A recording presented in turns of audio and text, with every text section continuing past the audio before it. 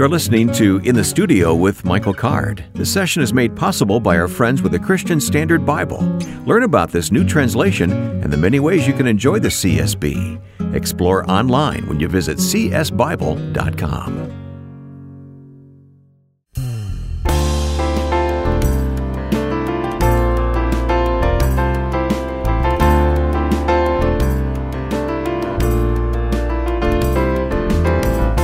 We are in the studio with Michael Card. Welcome, I'm Wayne Shepherd, and we are in the studio, although we are recording via Zoom. I wish I could be in the same studio with you, Michael, but this is just more practical, I guess. I must say I'm getting used to this, you know? Okay. All right. Why? Because you can turn me off at any time? Is that the idea? Well, no, but... Boy, we're off to a great start this week. Well, I'm afraid that after we've done this so long this way, if we get back together, it's just going to be a yuck fest. I mean, we're not going to get anything done. Yeah. Speaking of having fun, Buddy Green's going to join us in the second half of the program today. Is there anybody we have more fun with than Buddy, huh? No, I mean, I have a lot of friends. God's blessed me with a lot of friends, but I don't know anybody like Buddy Green. He's got this... of course, he's one of the greatest musicians in the world, but he plays that down like great musicians do. Right. But he was an elder in our church for a long time, the church that I attended. And so he's got this pastoral piece. He can, let down his hair and we can have fun. I've never known anybody like Buddy Green. And those of you that are listening are going to get to have a little dose of that here in a minute. It's going to be coming great. up in the second half of our podcast.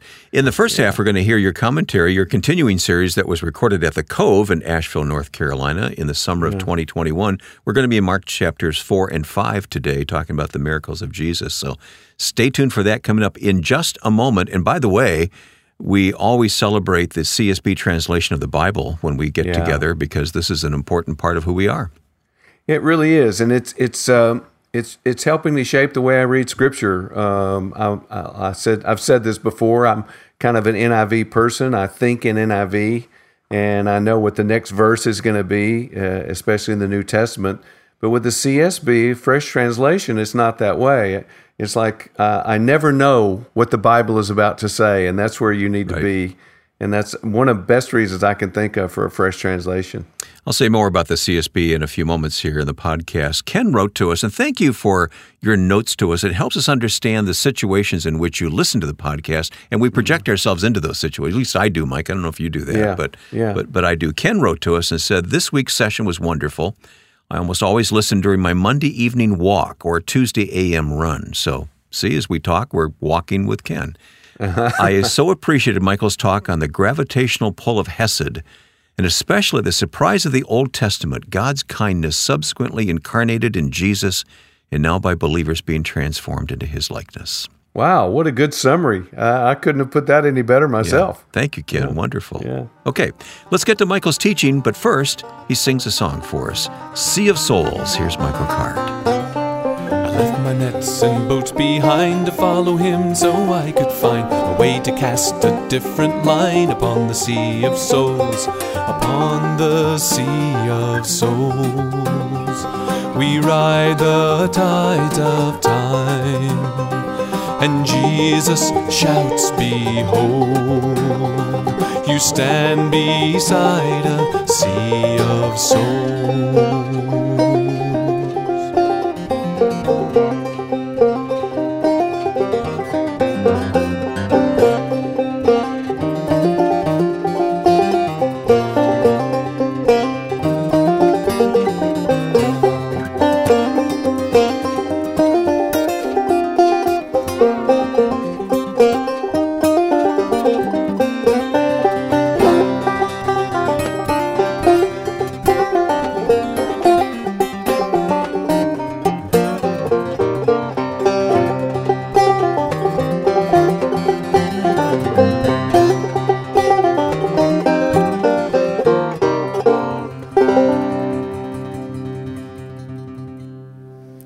On that day, when evening had come, he told them, let's cross over to the other side of the sea. So they left the crowd and took him along since he was in the boat. And other boats were with him. A great windstorm arose, and the waves were breaking over the boat. This is as poetic as Mark gets. There's a structure to this statement. Mark says, CSB, we translated a great windstorm. It's mega animu, great wind. Mega, great wind. And then after Jesus says what he says, there is a great calm. That's in verse 39. There's a great calm. And then in 41, there's a great fear. So there's a great wind, then there's a great calm, and after the calm, there's a great fear. It's not the storm they're afraid of, as Mark tells the story, or as Peter tells Mark the story. Okay, so they left the crowd. Verse 37, a great windstorm arose, and waves were breaking over the boat, so that the boat was already being swamped. He was in the stern, sleeping on a cushion. So they woke him up and said to him, "Teacher, don't you care that we're going to die?" Imagine asking Jesus if he didn't care. He got up. I can see him wiping, He gets up, rebukes the wind, and said to the sea, he talks to the wind and the waves, "Silence."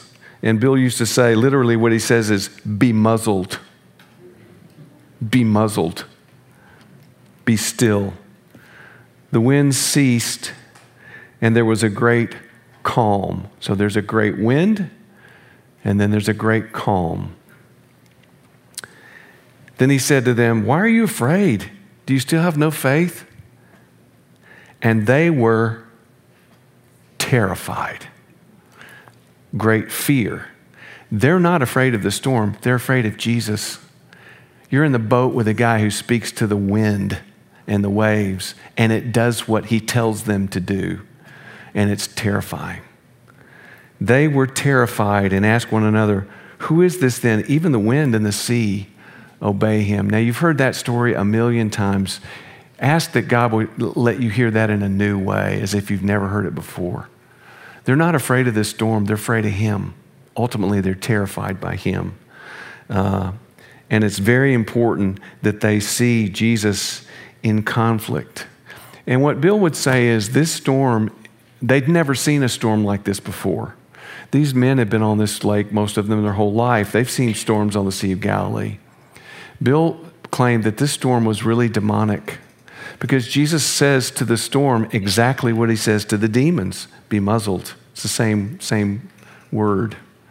So he speaks to this demonic storm because what's the situation? Satan has them all in the same boat. What are we going to do? We're going to kill these guys. In a minute after the Gadarene demoniac, there are going to be, 2,000 dead pigs floating in the sea? Well, what happened to those pigs is what Satan had intended to happen to the disciples.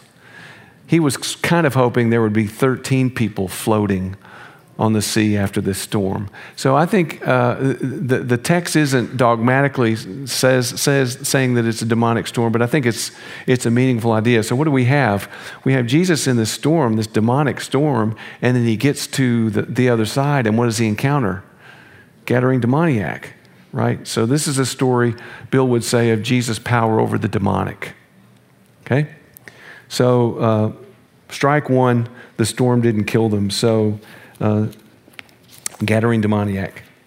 And if you've ever been to Israel, if you've ever been to the Sea of Galilee, you can see this. You can be on the Jewish side and look across and see the cliffs. There's only one spot on the Sea of Galilee where the cliffs come down into the sea, and that's where it is. So you can see this place. So they came to the other side, to the region of the Gerasenes, or the Gadarenes. It's all, Gergesenes, lots of different versions.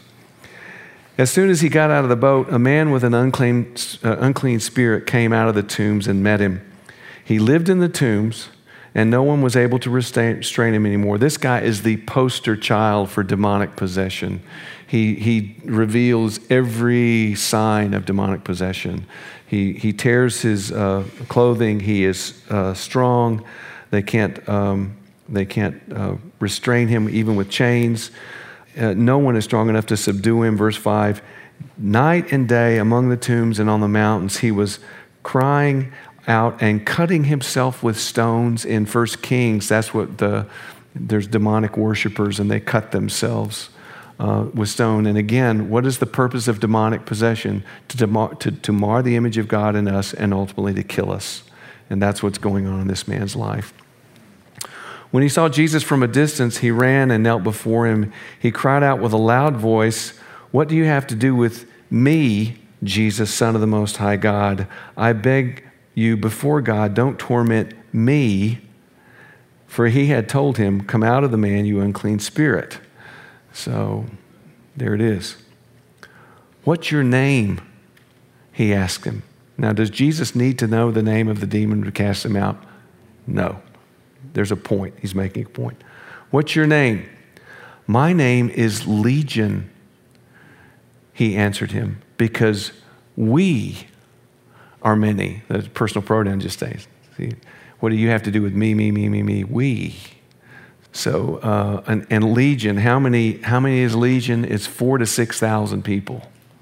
And it's a Roman military term, from 4,000 to 6,000 people. "My name is Legion."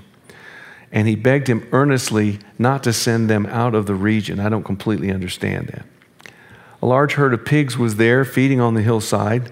The demons begged him, "Send us to the pigs so that we may enter them." And it's kind of odd that Jesus does what they ask him to do, but what happens is the pigs all die. So that was what was eventually going to happen to the demon-possessed man, where he was going to be killed. So what happens to the pigs is what was supposed to happen to him. And Jesus spares the man's life and sacrifices the pig. It also lets you know it's a Gentile area. So he gave them permission. Isn't it interesting that they still have to get permission from him? In the book of Job, Satan has to get permission from God to do what he did to Job. All suffering is sovereign suffering. God's in control of everything. It's not God against Satan, yin and yang, this sort of thing. No, God, it's part of being God. He's controlled. He has control over everything. So the demons have to get permission. Satan has to get permission from God to do what he does. But then God always turns it around and uses it for his glory, just like is going to happen here. So that's how he does his thing. A large herd of pigs was there feeding on the hillside. The demons begged him, "Send us to the pigs so that we may enter them." So he gave them permission, and the unclean spirits came out and entered the pigs. It's interesting. It doesn't seem like he cast them out. He gives them permission and they leave. I've never seen that before. The herd of about 2,000 rushed down the steep bank into the sea and drowned there. The men who tended them ran off and reported in the town and countryside, and people went to see what had happened. This is not good. They came to Jesus and saw the man who'd been demon-possessed sitting there, dressed. So he put his clothes back on. He was probably naked. So he's dressed in his right mind, and they're afraid. Doesn't that seem odd to you? They're afraid because of the absolute lordship of Jesus over the demons. Here's this man that they'd seen. I mean, this is the man from the tomb. We write songs about this guy. We tell our children, "You better get to bed early or the man from the tombs is going to come and, get you." And now he's dressed and in his right mind. And they're terrified by that because of the absolute lordship of Jesus. He's terrifying. He can be terrifying. Bill Lane would say, he's a disturbing presence. Jesus has a disturbing presence. So they're afraid. Those who had seen it described to them what had happened to the demon-possessed man and told about the pigs. Then they began to beg him to leave their region. You need to get out of here. We don't need you here. Isn't that something? As he was getting into the boat, the man who'd been demon-possessed begged him earnestly that he might remain with him. This man is almost certainly a Gentile. Jesus never says no to a Jewish person who wants to follow him. He's almost certainly a Gentile. So he begged to go with him. And Bill would say, if you're trying to drum up followers, this is the guy you want, right? Right, he's a big draw. Look, here are the chains that he broke, and here, tell him your story, and But that's not what Jesus is doing. He's not drumming up followers. He's calling disciples. So he begs He begs to go with Jesus, and Jesus won't let him. He says, go home to your own people and report to them how much the Lord has done for you. What is this doing? Jesus is pointing away from himself to God. He's earning praise for God. That's what he does. That's how he does his thing, and that's consistent. Go tell him how much the Lord has done for you and how he's had mercy, hesed, on you. So he went out and began to proclaim in the Decapolis, which is all pagan, how much Jesus had done for him, and they were all amazed. So that's Jesus' power over the demonic storm and the demonic man. Okay, next, Jesus in conflict with disease and death. And again, the disciples, he's discipling them. They are with him. They see this. The disciples were there in the boat. They saw that. They saw Jesus deal with this demonic possessed man, and the disciples are going to see Jesus' power over disease and death. And this is 5:21. When Jesus had crossed over again by boat to the other side, he's crisscrossing the northern tip of the lake. If you look at that, if I had a map, the map of Galilee, the map we have is the lake's too small. If I had a big picture of Galilee, the lake, there's no word of him ever going to Tiberias. He avoided big cities. Other than Jerusalem and maybe Caesarea Philippi, Jesus, we don't have word of him being in the big, and there are other big cities that he could have gone to. And even the lake, there's no word of him ever being on the southern part of the lake. It's just the northern part. He seems to crisscross. Again, we only have 0.09, so maybe he was all over that lake. We just don't know. So when he crossed over to the other side, a large crowd gathered around him while he was by the sea. One of the synagogue leaders named Jairus came, and when he saw Jesus, he fell at his feet. I wrote a song about this passage, just a whole series of people who fall at Jesus' feet. That's kind of what ties them together. So he's the synagogue leader. He makes sure that the services are on time. He takes care of the building. That's who Jairus is. So he came and he fell at his feet and begged him earnestly, my little daughter is dying. Come lay your hands on her so she can get well and live. So Jesus went with him. A large crowd was following and pressing against him. Okay? It's aklos. It's a mob that's pressing against him. Now, a woman suffering from bleeding for 12 years are wonderful parallels. The little girl is 12 years old. She's been suffering for 12 years. She's referred to as daughter. Jesus calls this woman daughter. There's lots of neat parallels in this story. Now, a woman suffering from bleeding for 12 years had endured much under many doctors. That's the part Luke leaves out. She spent everything she had and was not helped at all. On the contrary, she became worse. Okay, so Luke says, they don't need to know that. I'll leave that out. Having heard about Jesus, she came up behind him in the crowd and touched his clothing, for she said, if I just touch his clothes, I'll be made well. Instantly, her flow of blood ceased, and she sensed in herself that she was healed from her affliction. And you've heard the story. She is perpetually unclean. No one can have anything to do with her because of this condition. And it's assumed that she must have done something wrong to deserve, something horrible to deserve this. And she reaches out and she touches the corner of Jesus, the fringe of his garment. At once, Jesus realized in himself that power had gone from him. Stop right there. For the first time a couple of days ago, I heard that verse almost as if I'd heard it for the first time. So he's walking along the crowd, right? And someone touches him and he feels the power go out of him. For the first time, I realized that happened to him all the time. He's being drained. No wonder he sleeps through the storm on the boat. Right? He is exhausted because people are touching him and power is going out of him.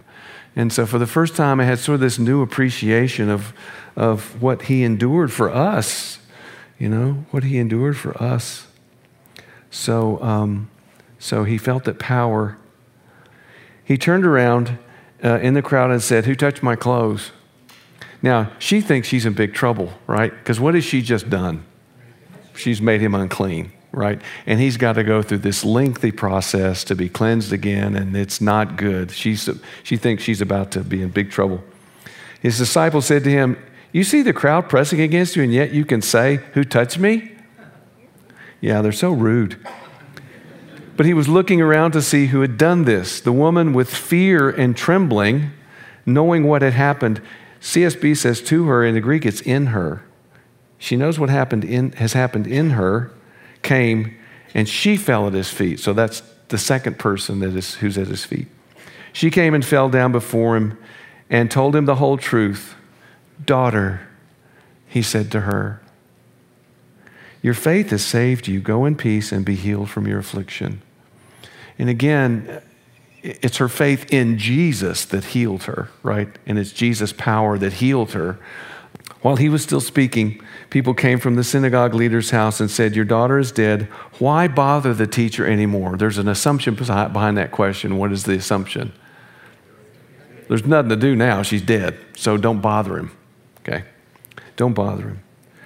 When Jesus overheard what was said, he told the synagogue leader, "Don't be afraid, just believe."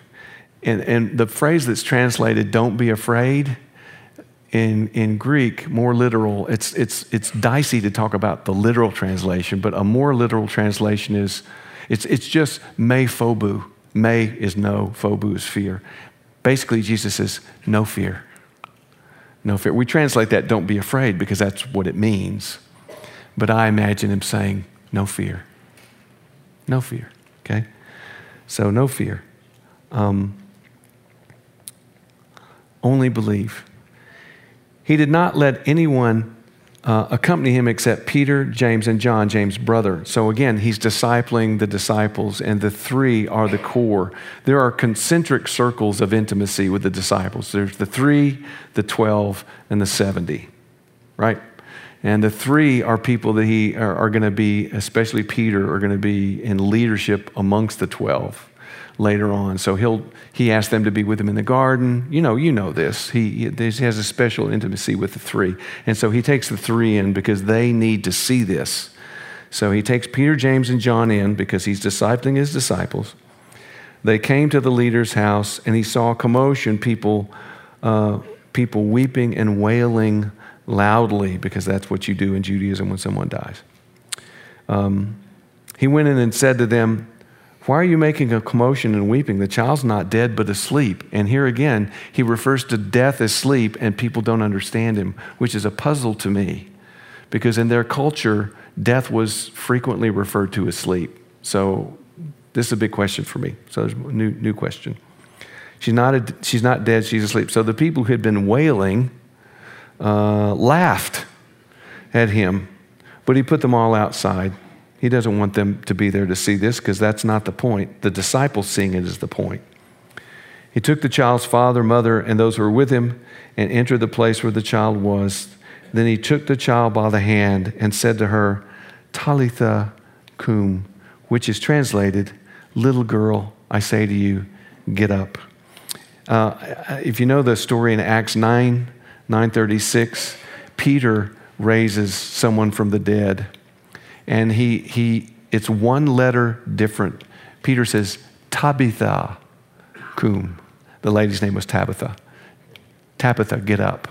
But here Jesus says, Talitha, the L is a B in Acts. Talitha cum, which is to say, little girl, get up. And this is what you say to people who are sleeping. This is how you wake people up. Say, cum, get up, right? So Jesus says, little girl, get up. Immediately, as you know, it's Mark. That's his favorite word. Immediately, the girl got up and began to walk. She was 12 years old, like the woman who'd been suffering for 12 years, and she was the daughter, and the woman was the daughter. It's a wonderful parallel structure. I'm not sure what it means, but it's an interesting structure. At this, they were utterly astounded. Then he gave them strict orders that no one should know about this. Messianic secret. We're going to look at this later on. Don't tell anybody about this. And he told them to give her something to eat.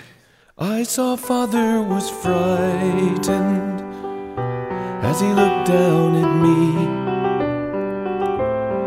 And though my eyes were closed, still I could see the confusion and fear he failed to hide with a smile as he wondered if he might lose his one and only child. And so all at once he left and desperately ran in search of the one who might touch me with healing hands.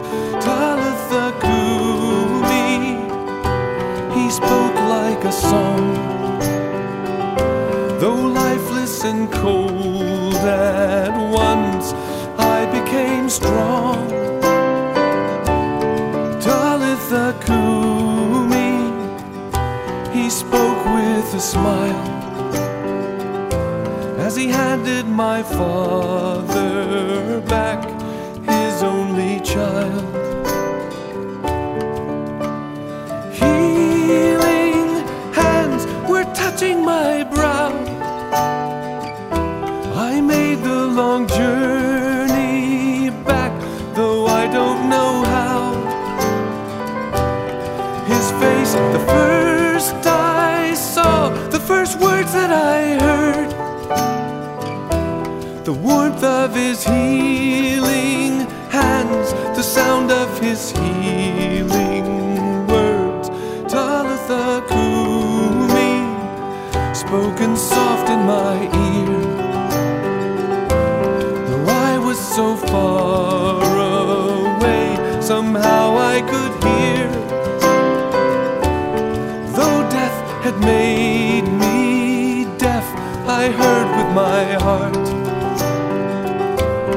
followed those healing words and walked away from the dark.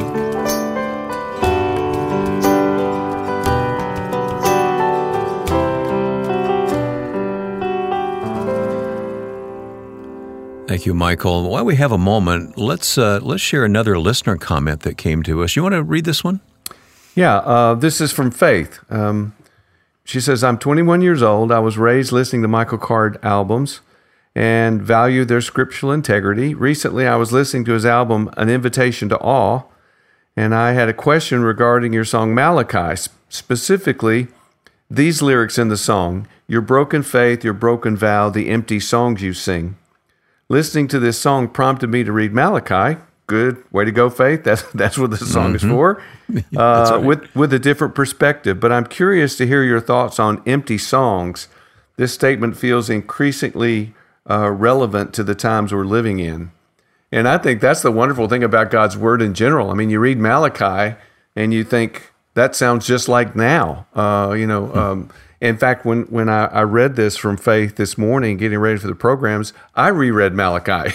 And, did you? Yeah, I'd forgotten exactly the context of that statement, and what a wonderful closure to the Hebrew Bible. You know, there's this give and take, back and forth questioning between God and His people, and they've dropped the ball, and God just says, just shut the temple doors.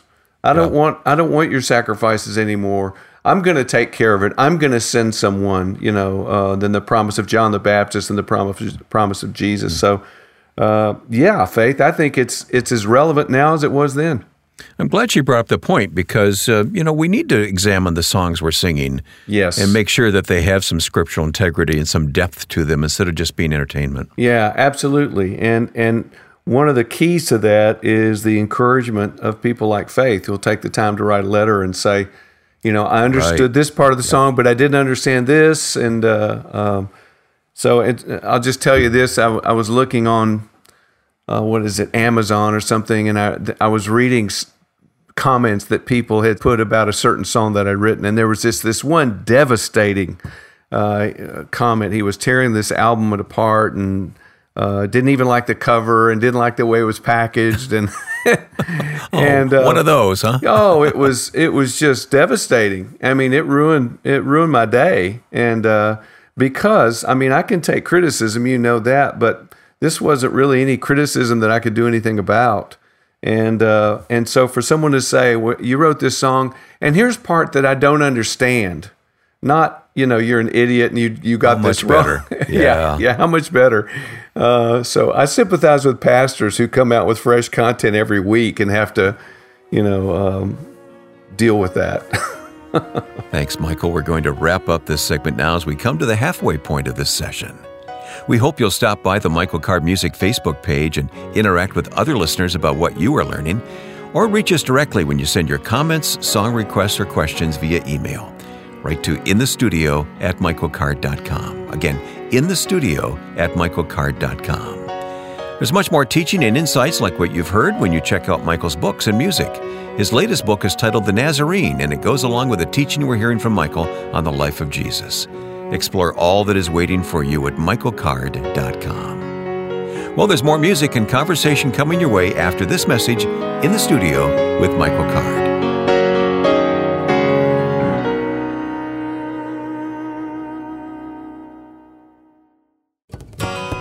Here's Michael with a word about the Christian Standard Bible.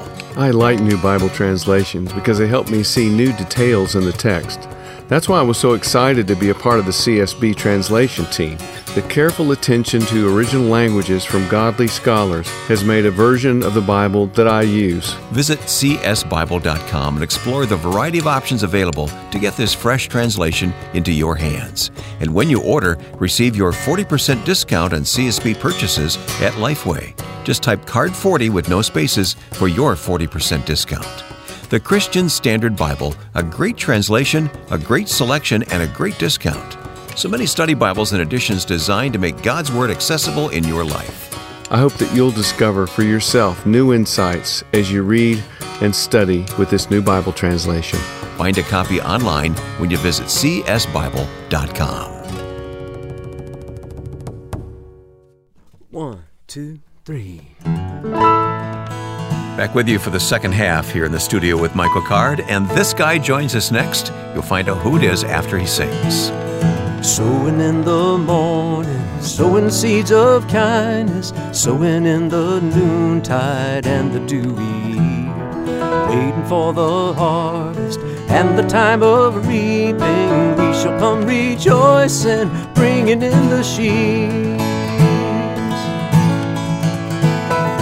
bringing in the sheaves, bringing in the sheaves. We shall come rejoicing, bringing in the sheaves, bringing in the sheaves, bringing in the sheaves. We shall come rejoicing, bringing in the sheaves. Sowing in the sunshine, sowing in the shadows, fearing neither clouds nor winter's chilling breeze. By and by the harvest and the labor ended, we shall come rejoicing, bringing in the sheaves, bringing in the sheaves, bringing in the sheaves. We shall come rejoicing, bringing in the sheaves, bringing in the sheaves, bringing in the sheaves. We shall come rejoicing, bringing in the sheaves.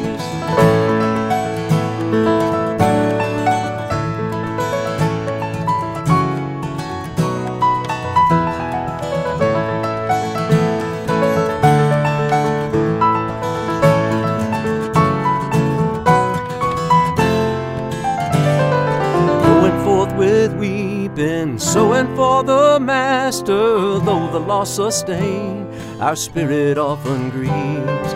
When our weeping's over, He will bid us welcome. We shall come rejoicing, bringing in the sheaves, bringing in the sheaves, yeah, bringing in the sheaves. We shall come rejoicing, bringing in the sheaves, oh, bringing in the sheaves, bringing in the sheaves. We shall come rejoicing, bringing in the sheaves, yeah, bringing in the sheaves, bringing in the sheaves. We shall come rejoicing, bringing in the sheaves, oh, bringing in the sheaves, bringing in the sheaves. We shall come rejoicing, bringing in the sheaves. We shall come rejoicing, bringing in the sheaves.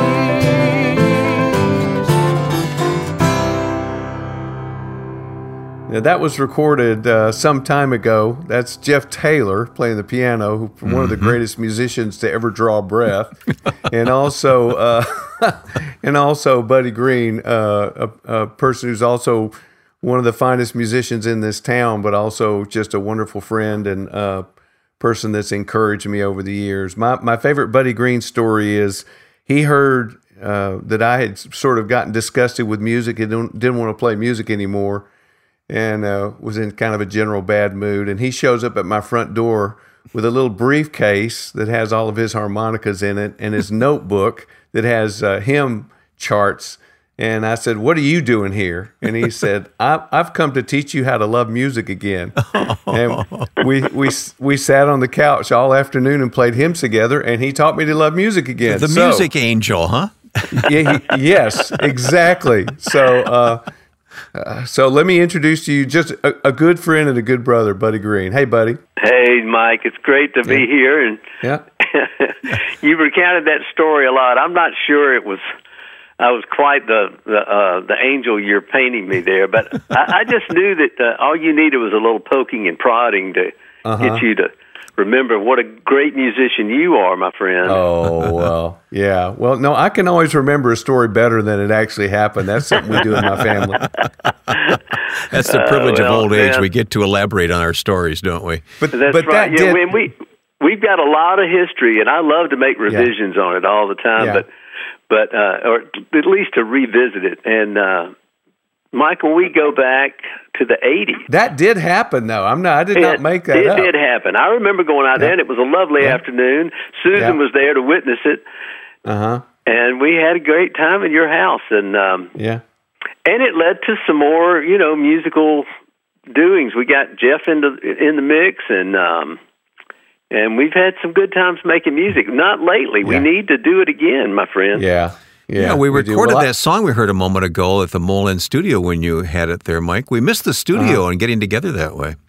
Yeah, well, I mean, I'm kind of back at that place again. I sort of tell people the music has gone out of me, so it's time for another infusion of that Buddy Green youthful enthusiasm. Well, you're right, and you have a great place actually now. I've been out there to your new place, and you have that barn. It was just made for music, so we need to fill those rafters with some more music. I see our producer Joe is stroking his chin right now and smiling. So I think that means I've got to go clean the barn up. Is what that means. Oh, don't clean it. No, just leave it like it is. I don't think you understand. It's full of something that needs to be cleaned out. Let's say it that way. Okay. Well, Buddy, catch us up. What's going on in your life? Well, I'm about to be a father-in-law for the second time. Okay. My younger daughter, Georgiana, is getting married at the end of October. So really, that's kind of consuming all of us, is getting ready for a wedding. And in fact, that's where Vicky's gone today. She's gone up to Ohio to the land of my soon-to-be new son-in-law, where he's from originally, and they're going to have a shower up there with some of the relatives of Susie, who will be my new sister-in-law. Yeah, and you got anyway, got excused. It's one of those get acquainted weekends that they're doing, that the women folk are doing, and I've been left home for that. But well, I have a question. Have you given him the who do you think you are marrying my daughter talk? Oh yes. Good. Okay. Good. He passed in flying colors. He did well. Oh, good. Yeah. Well, I've got two son-in-laws, and I gave them both that talk, and it was a lot of fun seeing them squirm. Yeah. Well, I find that I was pretty hard on my first son-in-law. That was 10 or 11 years ago, and now I find that as I get older and that I'm more merciful. Wow. I'm more understanding. I'm willing to cut any would-be husband some slack. Yeah. I just get grumpier the older I get, so that we're going in different directions. Well, I'm really grateful. He's and for my first son-in-law, he's been a great gift to our family and wonderful dad to my one grandchild, and a good husband. And so you know, we're pretty blessed and fortunate and grateful for what's going on in our daughters' lives. Well, congratulations. But yeah, thank you. So anyway, that's going on, and then I'm kind of more of a local guy these days. I'm not really on the road much anymore, but I'm really enjoying making music around the house and, you know, occasional trips to little jam sessions around town. Or last weekend I actually played a real gig with Jeff and a couple other musicians, and got one coming up next week, a real gig in Franklin. What's that? That's going to be with Paul Aldrich and Gary Chapman. We're going to be playing at Puckett's Grocery. Oh, I saw that. I saw that. Yeah. It's going to be kind of a songwriter night. Yeah. Okay. So those little things come around enough to, you know, keep me in front of an audience every once in a while, and I'm really enjoying that. Doing that, and I mean, occasionally I still head out the door and go, you know, get on a plane and fly somewhere and do what I used to do. Take that little suitcase of harmonicas with you, huh? Right. Yeah. I did a concert at Mount Hermon earlier this summer, and plan on doing another one next summer. And you know, there's a few places usually that involve some long-standing relationships. Yeah. That'll get me to. I'm thinking of the cruises you've taken with the likes of Chuck Swindoll. I know he's a big fan of yours, I know. Yeah, I did a bunch of work with Chuck over the years, and cruises was some of it. But gosh, you know, between Chuck and the Gaithers and other folks out there, I must have done 30 cruises, and I finally realized I'm cruised out. Yeah. Michael was shaking his head as you brought that up. So, I think I did 3 or 4 cruises and I was cruised out. So, yeah. I mean, it has its thing, but it's not the. It loses its novelty after a while. How can I put this nicely? Hey, I remember one time though running into you, Michael, up in Alaska. We were on separate cruises and both docked in Juneau or someplace on the same day. So I go into a little coffee shop. I think it was Anchorage actually, but I'm not sure either. And no, it wasn't Anchorage because that's not a port. That's you. Oh, it's you not. Didn't dock in Anchorage, no. Okay. I know you're good, Mike, but that wherever he didn't know where he was. He's just like every other musician. I don't know where I am right now. Actually, I'm not real sure. But all he's looking for is another coffee shop. You walk into a coffee shop in Alaska, and there's Jeff Taylor and Buddy Green sitting there yucking it up. So that was just can't get away from those boys, that. Huh? Yeah, that was pretty cool. Right. Oh, and get this. So our boat pulls into whatever port it is, and I get a text on my phone from Jeff Taylor, and he says, "Hey, could you move your boat? We're trying to get in and dock." So he wants me to move the cruise ship. Your boat is in our way. Could you move your boat so we can dock? All right. Well, at the risk of bringing us down to another level, an important level, but what are you learning spiritually these days, buddy? We're all at different stages of life now, aren't we? Yeah. You know, I am trying to pay attention a little better as an old man. It's an interesting season. I think for the last really 4 or 5 years, I've really sort of been doing inventory and trying to just kind of think about my journey as a husband and father, and now grandfather, and but also, you know, my career as a musician.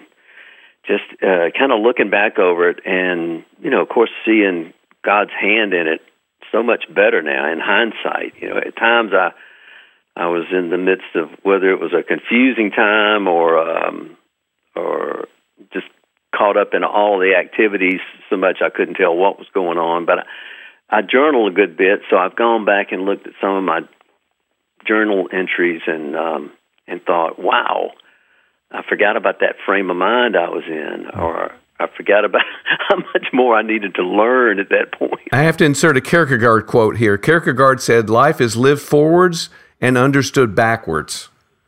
So that's exactly true. What you're experiencing. Yeah.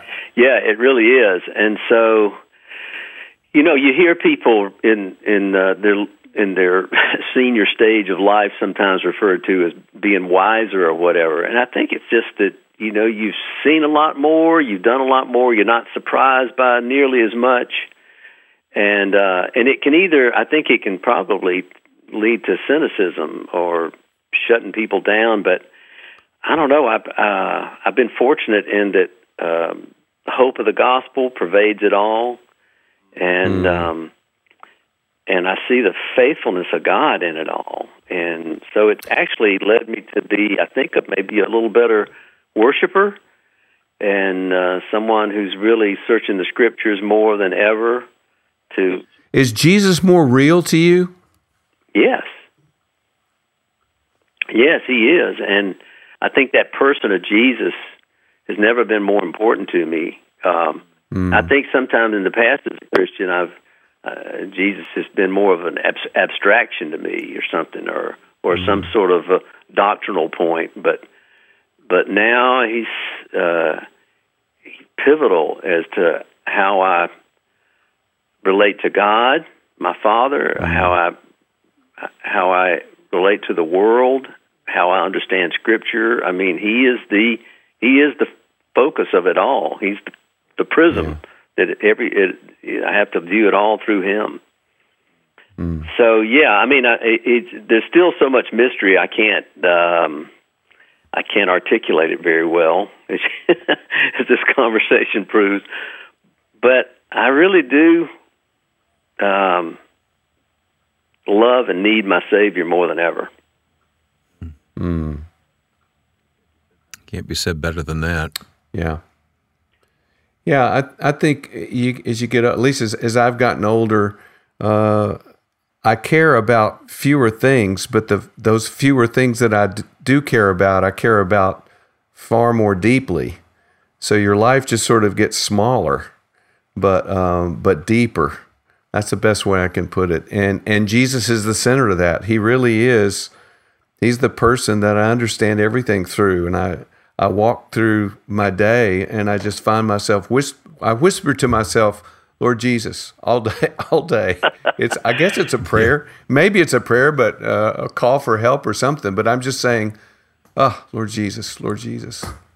Yeah. You know, my mother suffered from Alzheimer's for about 10 years. It was a long, slow degeneration for her, and but the things that her mind held on to were the hymns. She could remember hymns and sing along with them for a while, and then when that went, finally it was just she would just say Jesus and help Jesus, or anyway, she would just, it was mainly just that word would be on her mouth and on her lips, and I was just like, it really. It was, well, it was just another thing. You know, it was one of those glimpses for me then of the faithfulness of God in her life. Right. Understood. Yeah. You know, you talk about understanding better, looking backwards. One of the songs I really enjoy hearing you sing, Buddy, is Hard Times, the old classic Hard Times, and the emotion you put into that. We don't have that song here, but we do have a song about suffering that you did in the studio with us back in the Mole End days. Talk about suffering. Do you want to set this up? Yeah, it's an old mountain ballad that I first heard, I think, Ricky Skaggs do with Ricky Skaggs and Tony Rice way back 40 years ago on an album project of old mountain ballads and duets, and it moved me immediately the first time I heard it. The music was very haunting, and but it's like so many of those old mountain ballads and gospel things from simple people. It was it was a very simple lyric, but it was just, it had huge blanks for you to fill in your own circumstances. I remember one time talking to Doc Watson about this song after I'd met him, and he said, oh, that song, he said, I remember my mother when I was a little blind boy sitting at her feet while she hung out the laundry to dry, and she would be singing that song and crying at the same time. And it was such an image of, I mean, here's somebody in poverty with a little blind child at their feet wondering, you know, how are we going to get through this? And he said, I mean, to hear that coming from the mouth of Doc Watson, I thought, ooh, now here's somebody who really understands this song. Yeah. So, yeah, it's a precious song to me, and I still love to do it. It has that universal quality that these old ancient songs do. That's why they hang around as long as they do. Yeah. Well, I want to thank you for giving us a block of your time. I know you're busy with getting ready for the wedding and everything, but it sure is good just to hear your voice, and we need to. That's great to be with you. Good to hear yours, Wayne. When you come to town, let's get together and and Joe, you too. You're back there unheard, but it's great being with these old friends again. Yeah. Hey, let's meet in Michael's barn. What do you say? I'm ready. All right. Okay. All right. We'll bring a recorder along and share it with our friends. So I'll have a broom for each one of you. Yeah, we'll see you. Yeah, we'll get Jeff, Ron Block. We'll just bring over. We'll have a big old picking party over there. That's what we need. Yeah. Okay. All right. Recorded at the Mullen Studio, Jeff Taylor plays accordion here, and Buddy sings "Talk About Suffering."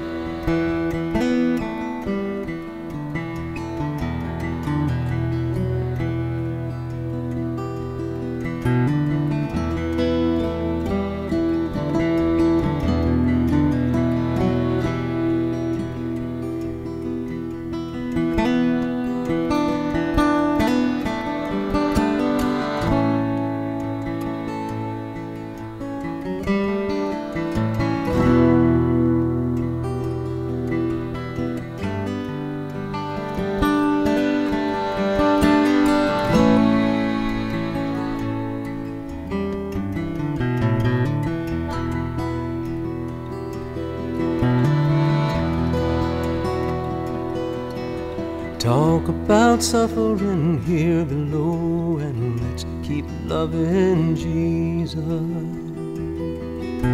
Talk about suffering here below, and let's keep following Jesus.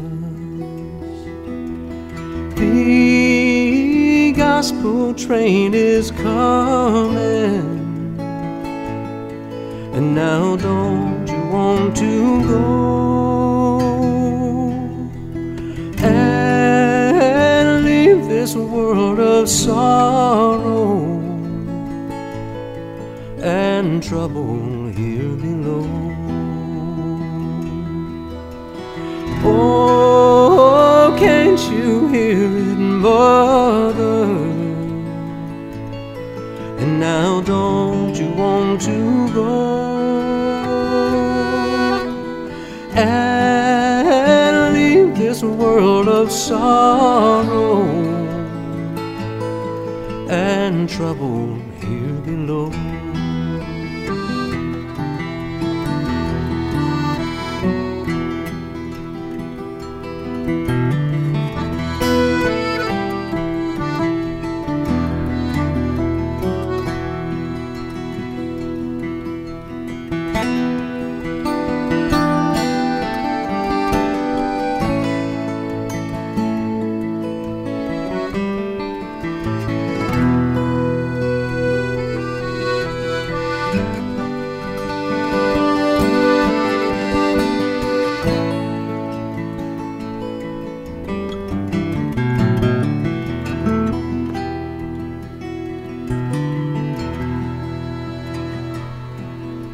Talk about suffering here below, and let's keep loving Jesus. Talk about suffering here below, and let's keep following Jesus. Oh, can't you hear it, Father?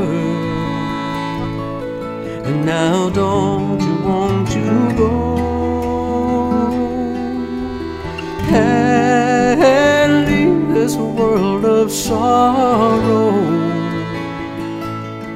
and trouble here below. Tarry, gospel train is coming. Now don't you want to go and leave this world of sorrow and trouble here below?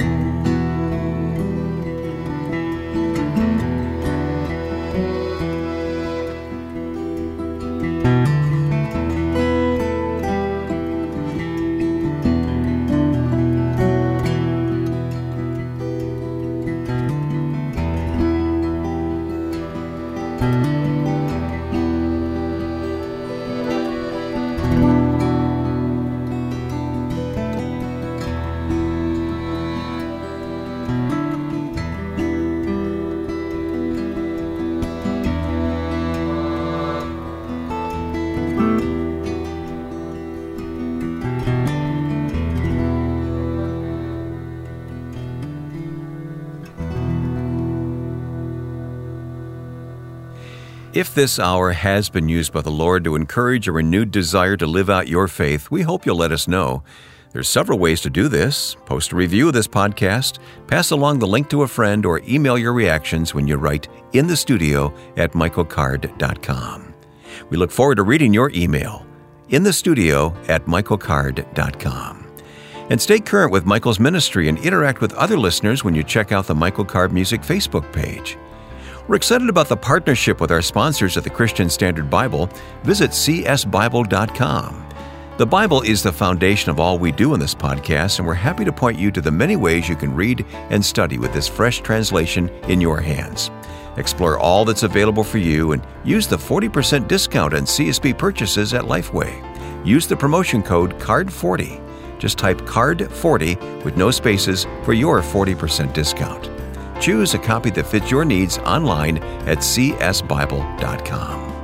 And join us again next week for another podcast edition. Now for Ron Davis, Susan Sermon, Lance Mansfield, and our producer Joe Carlson, I'm Wayne Shepherd. Thanks for sitting in on this session in the studio with Michael Card.